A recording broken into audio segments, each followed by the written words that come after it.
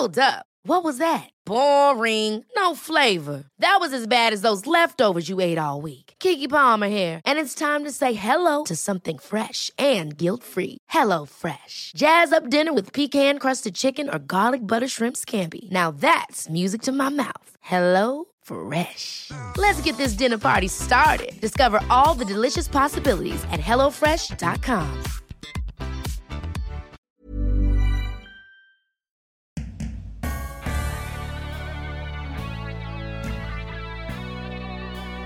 I knew I was ready to leave, and there was this switch in my brain that just went, oh, hang on, just one last little plan B we might want to explore here.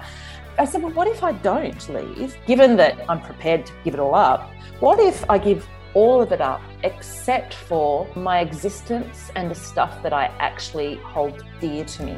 And what if I start this whole journey again with just literally the clothes on my back? And seriously, from that point forward, my life shifted. Hello and welcome to Don't Stop Us Now.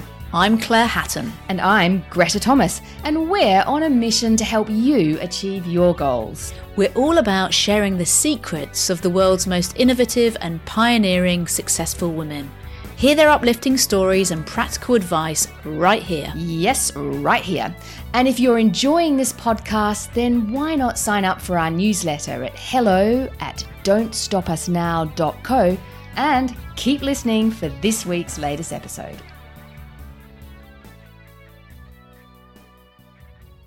Gentle greetings, dear listeners. We're so excited about the guest we have for you today. We sure are. We have a fascinating and no topic off limits conversation with the globally renowned Sarah Wilson. Sarah's achieved such great heights in multiple arenas. She's a former journalist and TV presenter. She's an author and activist and successful entrepreneur.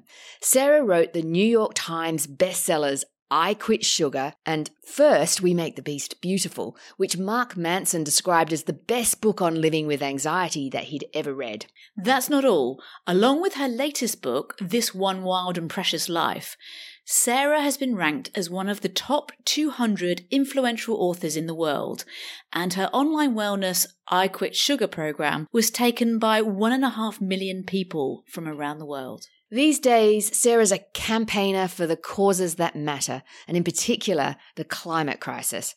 Her determination to motivate us all to do what we can is matched only by her research, her passion, and her own crusading life. Yes, she's so remarkably authentic, and I don't think I've ever met anyone who walks the talk as authentically and vulnerably as Sarah does. Absolutely, you're so right.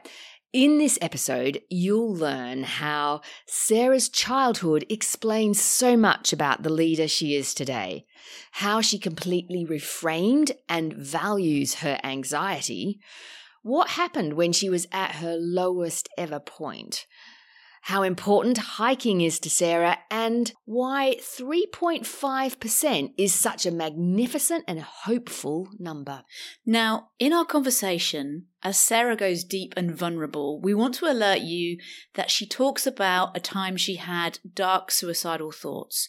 If you think this might trigger you or someone listening with you, please take the appropriate care. Absolutely. Now, without further ado, enjoy this wild and precious episode with the crusading and inspiring Sarah Wilson. Sarah, welcome to Don't Stop Us Now. Oh, thank you so much for having me, both of you. We are so excited about this. And the way we start all of our conversations with our guests is to ask them, if you were meeting someone for the first time, say at a dinner party, how would you describe to them what you do today? Oh, I guess it would be former journalist, author, and climate motivator. That's what I'm called these days, a climate motivator. I like that. I hadn't heard that before. That's very cool. And look, I'm going to say straight up that you have had such an extraordinary and successful career. Listeners, Sarah's been editor of Cosmopolitan magazine at just 29 years of age. She hosted MasterChef Australia.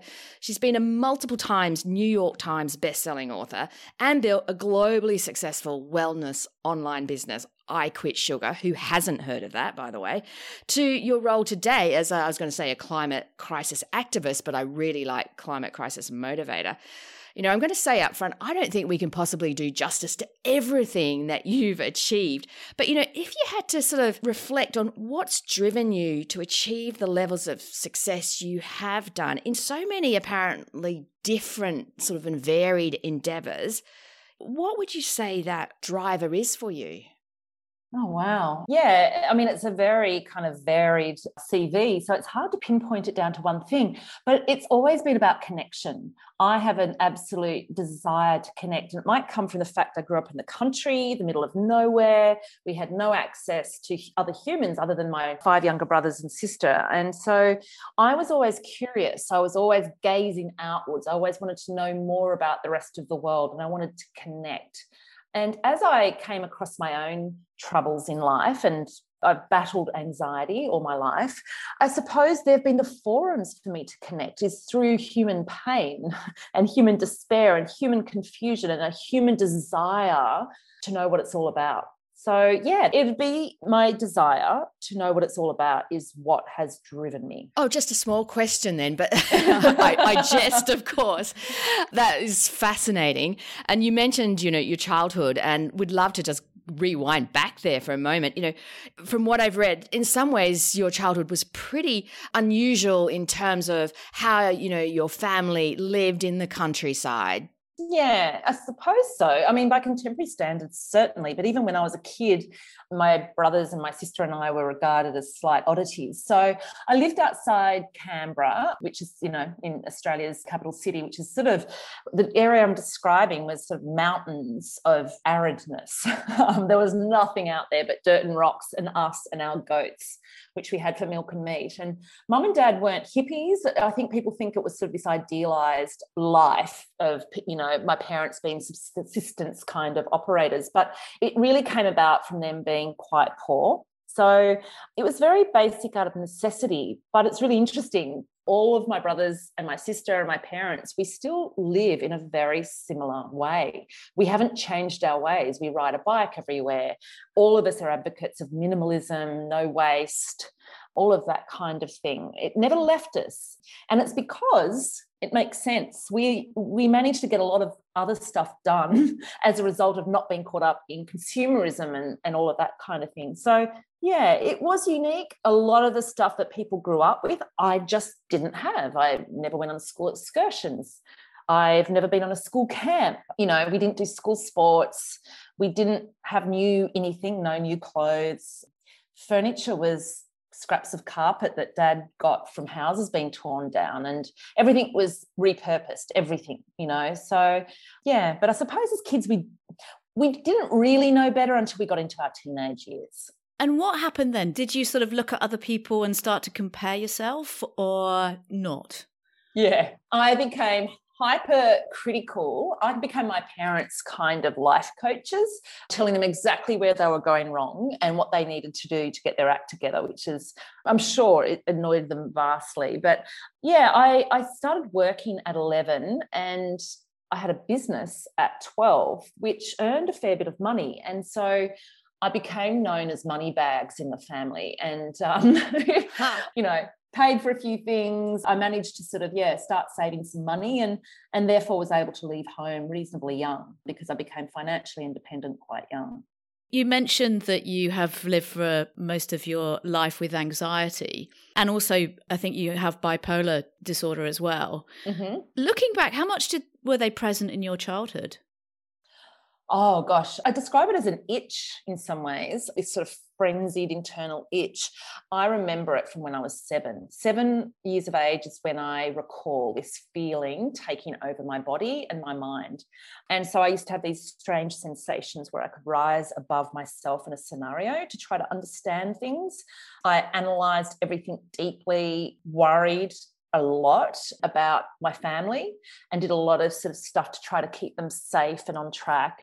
I was diagnosed with anxiety, childhood anxiety at 12. And bear in mind, the official diagnostic tool used here in Australia, the DSM, only classified anxiety as a disorder in 1980. God. So that was when I was, 6. So it was all relatively new. And then, the various disorders and so on started to trickle in from there. My late teens, diagnosed with what was called manic depression back then at 21. And sort of rolled through the various treatments as they came about and the various drugs as they came about. So, it was a big part of my life. And then sort of from around my late 20s, early 30s, began a process of me piecing apart all of that and formulating my own storyline. And that then became a framework for my career, for everything that I do today. Oh, I have to ask you, how would you summarize your sort of storyline or the aspects of the storyline, if not the actual detail, depending on what you're comfortable sharing? Oh, no, that's okay. Well, I suppose and this sounds like exactly what a person with bipolar would say, but I used to say, I'm the sanest person I know. I had to analyse that deeply and honestly, constantly, to be able to make the decision that I did. And my decision was to go my own way and to reframe my anxiety through more of a philosophical and spiritual lens, to broaden out and to go, what is the role of anxiety disorders? And the disorders I had was bipolar and also obsessive compulsive disorder, both of which exist in the broader population, whether you're in Sydney, whether you're in Los Angeles, whether you're in the Amazon, wherever it might be, at around about 1.2 to 1.4% of the population.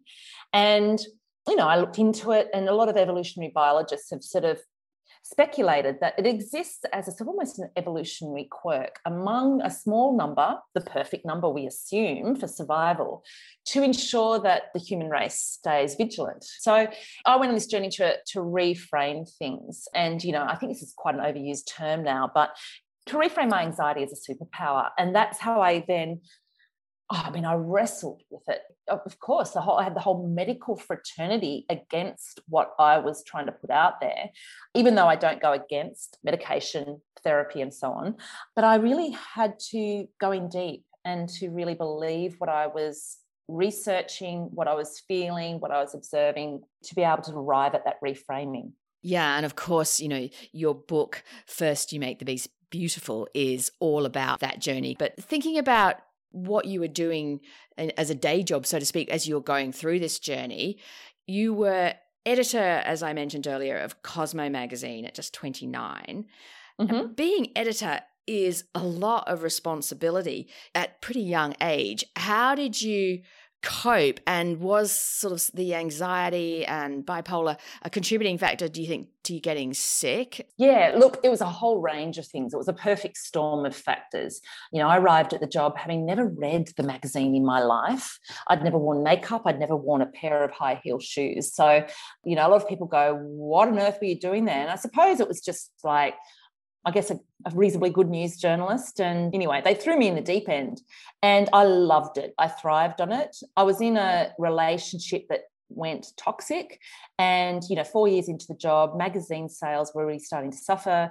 Advertising dollar was dwindling. All of these factors, as well as my tendency to speed up rather than slow down when I'm stressed, it just heightened everything. And it all kind of came together with this autoimmune disease, Hashimoto's, which I'm sure many of your listeners have either got or they know someone with it, because it affects women predominantly. I think it's something like 90% of sufferers are women, and it tends to kick in with A types and it tends to kick in with women in their sort of 20s, 30s, 40s.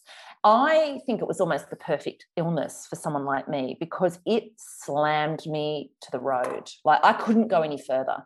I couldn't work or walk. And it turned out it was a year where I just went down and down and down. And I got to the point where I was 2 weeks from heart failure, according to the specialist, when I finally went to the doctor and got help. But I reached a point where I suppose I was suicidal. And I had a moment where I was 34, or I think I was 35 by this stage. I hadn't slept for 3 nights. I was on the floor in fetal position. I'd been there for days on end. And I was staring into my mirrored wardrobe. And I could no longer see myself. And I knew I was ready to leave. And there was this switch in my brain that just went, oh, hang on, just one last little plan B we might want to explore here. But yeah, I said, well, what if I don't leave? What if instead, given that I'm prepared to give it all up, what if I give all of it up except for my existence and the stuff that I actually hold dear to me? And what if I start this whole journey again with just literally the clothes on my back, which is what I was almost down to by the stage of, not working for a year. And I got up and I went and ate peanut butter from the fridge. And seriously, from that point forward, my life shifted. And I made a commitment off the back of that I will never get caught up again. I will always assess each rule and each protocol and each regime before I get engaged. And I'll go, well, is this the right way to go? And it's a commitment I've stuck to. Every now and then I go off the rails and I come back again. My anxiety is the thing that steers me now. I get anxious if I'm off track. And that is my signal to go, okay, Sarah, regroup, refocus. And I generally go for a hike until I go, okay, this is where I'm off the rails. This is where I'm getting off track again. If we take back to like the turning point, eating peanut butter from the fridge, how instrumental was quitting sugar around that time? Well, at that stage, I hadn't embarked on that journey. So what actually happened after I, demolished half that jar of peanut butter, really bizarre things started to happen. I literally, the next day, got a phone call from a television studio from Kerry-Anne Kennelly, as it happens, asking me to fill in for her as host of her TV show, which was ludicrous because I'd never hosted a show before.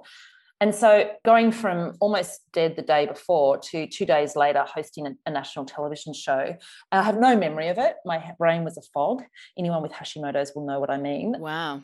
But from there, the MasterChef thing happened. That was a sort of a blip and I had to sort of recover from that. And eventually I moved to an army shed in the forest in Byron Bay and went, I've got to get better. I cannot keep going. I'd been told I was perimenopausal.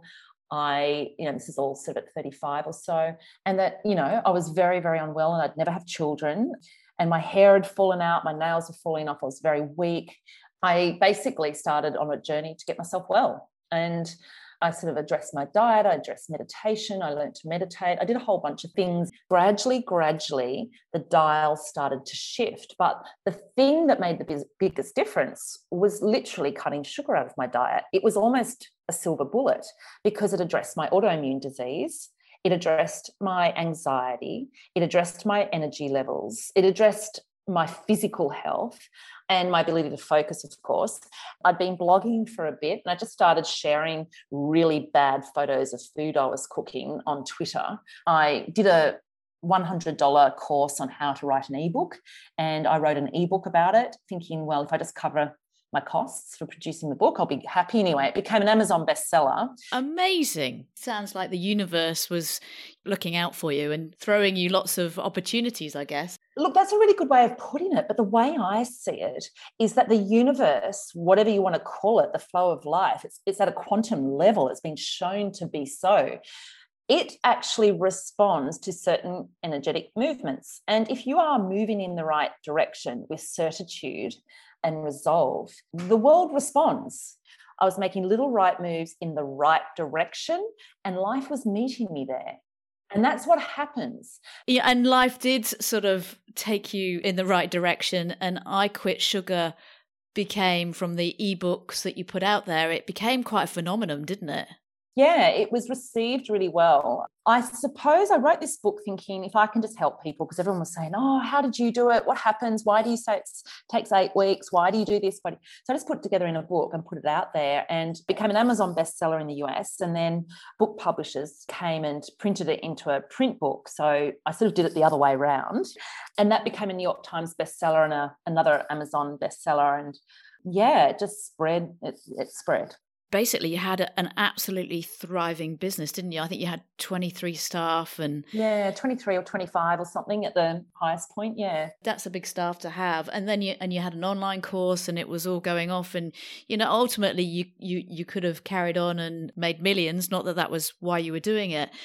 But then you actually made a decision to close it down when it was really at its peak. Mm-hmm. What did you go through to actually make that decision, which must have been really difficult? Yeah, it was super difficult in the sense that the mechanics and the human element and all of that were really hard. But of course, I back and forthed on all the pros and the cons, and I got lots of advice. And I always feel that when you get lots of advice and when you go to more and more people for advice, it's generally a sign that you actually got to stop and go inwards.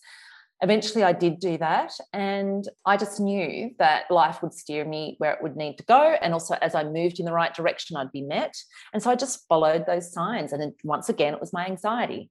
If I start to get anxious around a decision, I know either I've got to pay more attention or it's not the right decision. And then as I started to get some flow, I'd go, okay, we're on the right track. And so that's how I did it. Sarah, you talk about when your anxiety guides you. It sort of signals that you have to look at these decisions. How do you find yourself the space to notice your anxiety? Because I think many people sort of are in anxiety and it's sort of like you're on a hamster wheel and you're not really even aware of it. Yeah, it's practice. I mean, my answer to a lot of questions to do with anxiety is literally this: sheer years on the planet.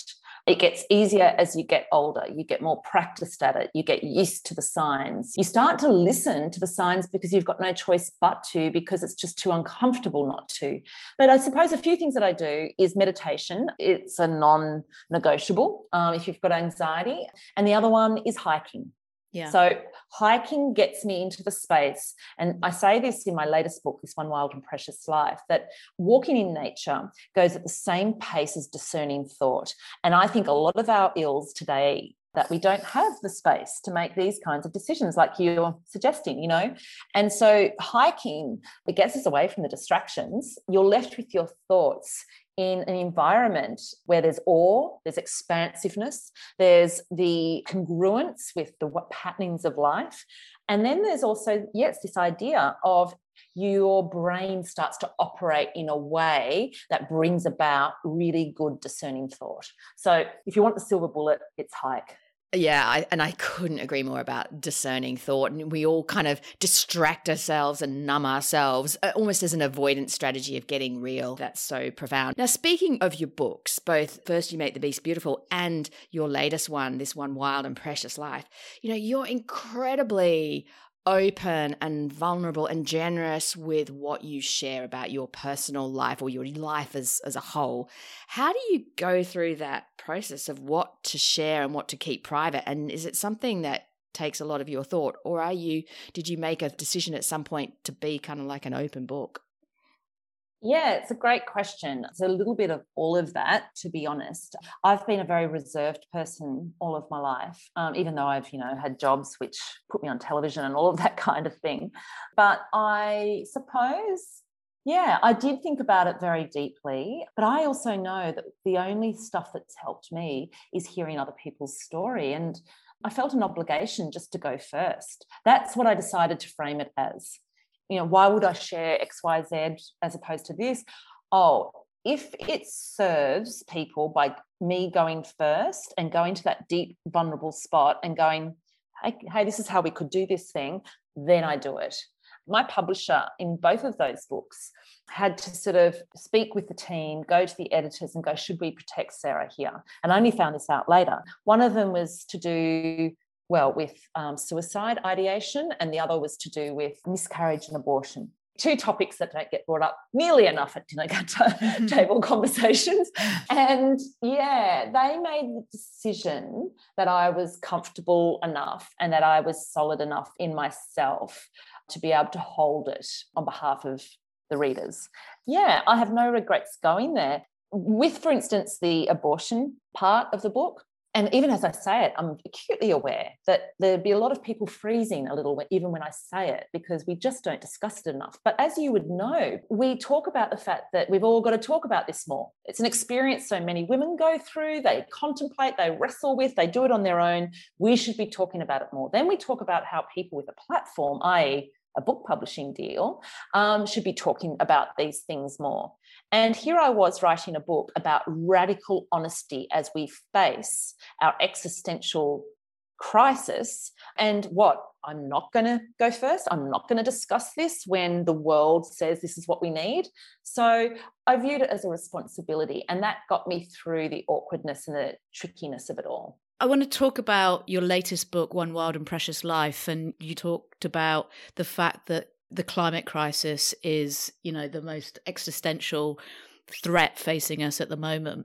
Towards the end of the book, you really get into how can we make a difference, which I think is really important because, as you say, it's all about individuals.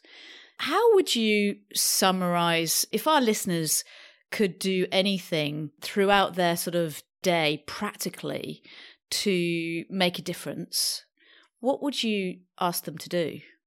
Yeah, okay. So in terms of stuff that will shift the dial, because that's what we should be worrying about, there's sort of two-pronged approach. We need to actually agitate corporates and government to make the big decisions that will shift money and shift policy. You've got to be engaged with your local MP. I'm sorry that's where everything sits. So wherever you are in the world where there's an election coming up, pay attention and, share thoughts in and around that. But I would say that individual action is also important because that's what gets government and industry attention. And what I will say to this, if for anyone listening who feels like, oh God, what's the point? I'm only one person amidst, 9 billion or 8 billion or whatever it is these days. What I would say is that the studies show that you only have to have 3.5% of any population, a city, a town, a school, whatever it is, who engage in peaceful protest for change to come about. So once you get 3.5%, change happens in every single case. And the study was done from, I think, 1904 to 2014, very long period of time. So I call it the 3.5% figure of hope. So our small actions can make a difference. So if you want to know tangible stuff at home, food waste. Food waste is the third biggest emitter of carbon emissions, far more than transport, a whole range of things. God, I didn't know that. Yeah, and consumers, it's not the supermarkets, it's not the farmers, it's the consumers that are the biggest wasters of food. So, we can get all worried about eating, less meat, which we should, and do we do this or that? Do we go vegan? Do we do this? And I'm like, you know what? If you want to have, this cut through, just stop food waste. And I mean all food waste. Stop peeling vegetables that don't need to be peeled. Do not throw a single scrap of food out. Do not go to the supermarket until you have, done the full fridge surprise dinner of odds and ends. And then you go, So that's the first thing you can do. The next thing I would say, and this is something that I'm aware a lot of people are not aware of, and that is, gas is highly problematic. It produces methane, which in a 2-decade period is 80 times more toxic than CO2. So the big campaign you'll see around the world now is to electrify everything. And I know that a lot of us seem to think that gas is natural, electricity is dirty, particularly in Australia. But as we transition to cleaner energy, which we will have to as an economic reality, that is the way we've got to go. So if you're renovating a house, if you're making any upgrade in your purchasing, make sure it's electric. And it's the same with cars. If you're upgrading to a car, it's mandatory that it's electric. That is the future. It's where everything's going. So that would be 2. And then the third thing I would say is walk. More emissions are created for car trips under 10 kilometres than anything else. So as a consumer, that's where we do a lot of our unnecessary trips. So walk, ride a bike, catch a bus for those small trips, get into the habit of it. That will also shift the dial. Love it. Well, it's super practical. I mean, it might sound a bit confronting for some people because it probably would mean, fairly large changes in their lifestyle. How do you actually get people across the line in terms of changing their behaviours? Yeah, well, that's what I've dedicated my entire life to, is try to make this movement sexy. And that's the only way that humans change. You've got to make what we're doing over here kind of cooler and more appealing, more charming than the status quo. And so there's no point talking CO2 emissions, although I know I just did, or bludgeoning people with stuff. You just got to make it look cooler and more fun and more freedom creating. I try to be the message that, I'm wanting to spread. I think the other thing is I try to just tell people, just start where you are. If you are a single mum with 2 kids and you're struggling, just start where you are. Like, start by addressing food waste at the school canteen if you happen to be on the canteen committee or something. It doesn't have to be a massive move. Like Greta Thunberg, she just was one kid sitting with a cardboard sign outside Swedish Parliament only a couple of years ago. charm begets charm, action begets charm, action begets action. And so these small things that we do, they do count because it spreads. And I guess, your pandemic disrupted live national tour of Australia, this One Wild and Precious Life tour is very much all about kind of getting people more passionate and having that connection to convince us all that there are things we all can and should be doing. With the pandemic, it's obviously delayed the tour. How else has COVID impacted you? Because you are famous for your nomadic travel with one bag for 8 years at a time lifestyle. How have you felt being restricted? Yeah, absolutely. I mean, I've lived the longest I've ever lived in one spot since I left home at 17 now for 3 years, an apartment, a rental apartment here in Bondi in Sydney. And 3 years feels like an eternity. I know some people would be going, oh, really? But yeah, I'm grateful. I've pivoted my thinking. I find it quite a fun sport just to go with what is served our way. I see it as almost a resilience building activity. So yeah, look, I've had the dates shifted, and the dates now for the tour are August, September, and I'm just going to ride with it. If it's meant to happen, it'll happen. But yeah, my movement is restricted, but I then find movement within close confines. I'm finding beauty in the ocean across the road. I'm very lucky to have that there. And having relationships with people that maybe I wouldn't have had relationships with online, via Instagram. I'm doing lots of Instagram lives with random people from around the world who I've connected with over the last couple of years.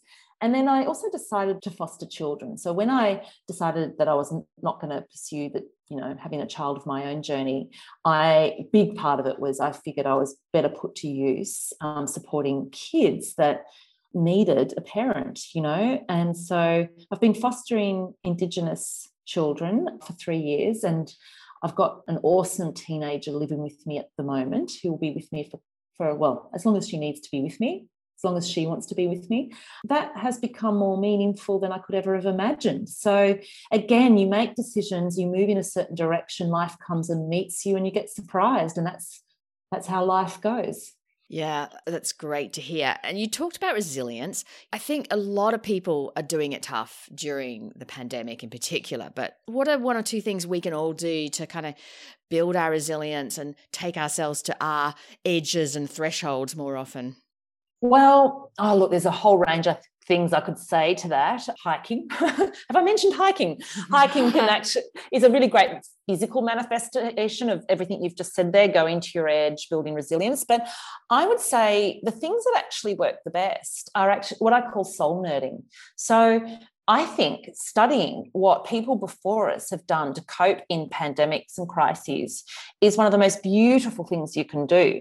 And it's generally the best writers who've gone down to the depths as a result of a crisis who have written some of the best literature throughout history. So I do a fair bit of soul nerding to get perspective, to sort of get a bit of a grip of myself.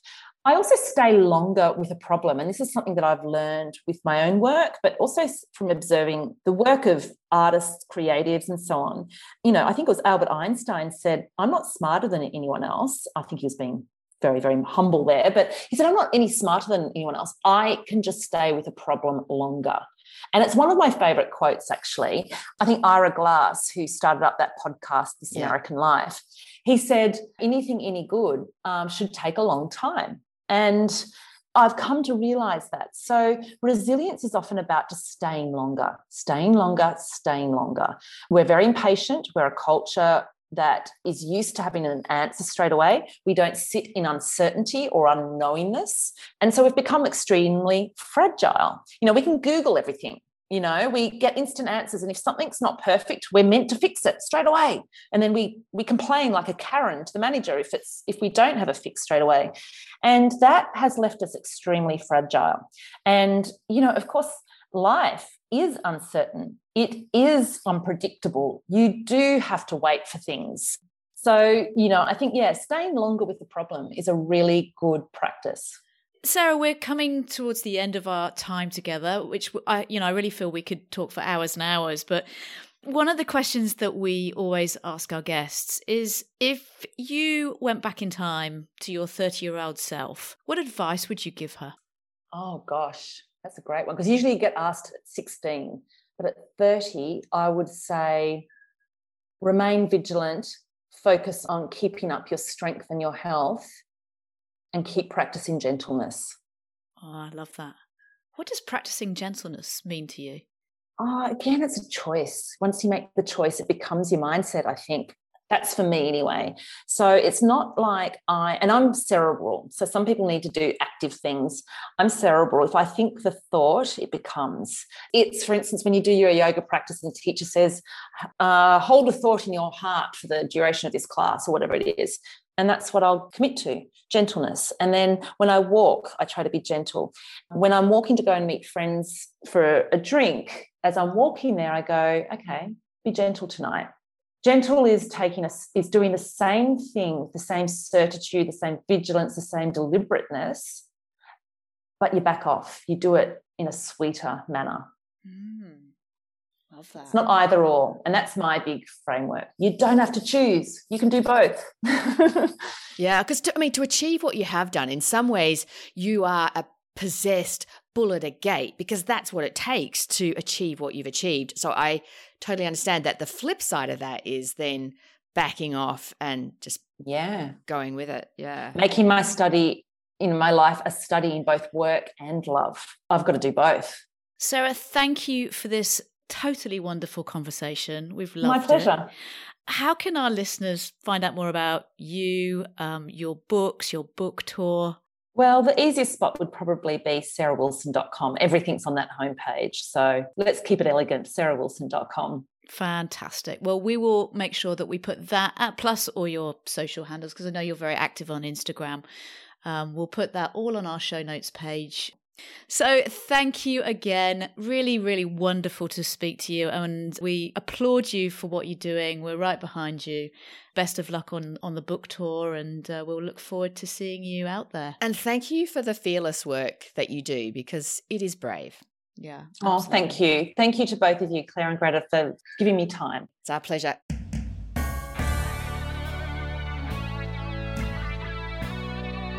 Wow, what a conversation.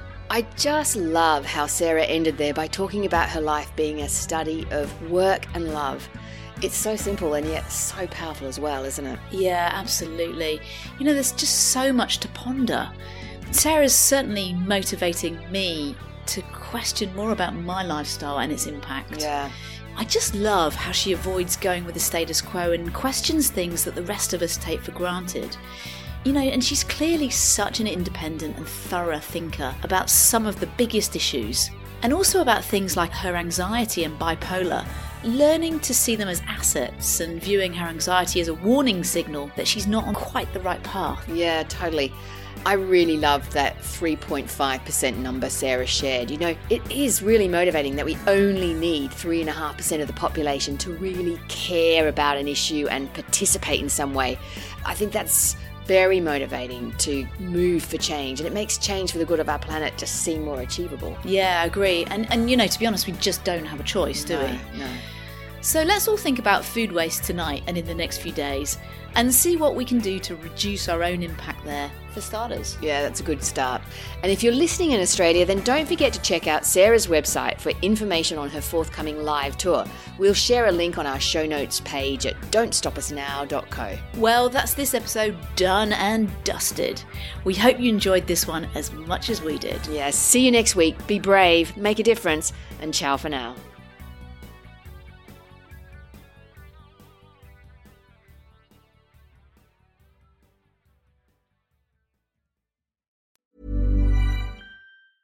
Ever catch yourself eating the same flavorless dinner 3 days in a row? Dreaming of something better? Well, HelloFresh is your guilt-free dream come true, baby. It's me, Keke Palmer. Let's wake up those taste buds with hot, juicy pecan-crusted chicken or garlic butter shrimp scampi. Hello Fresh. Stop dreaming of all the delicious possibilities and dig in at HelloFresh.com. Let's get this dinner party started.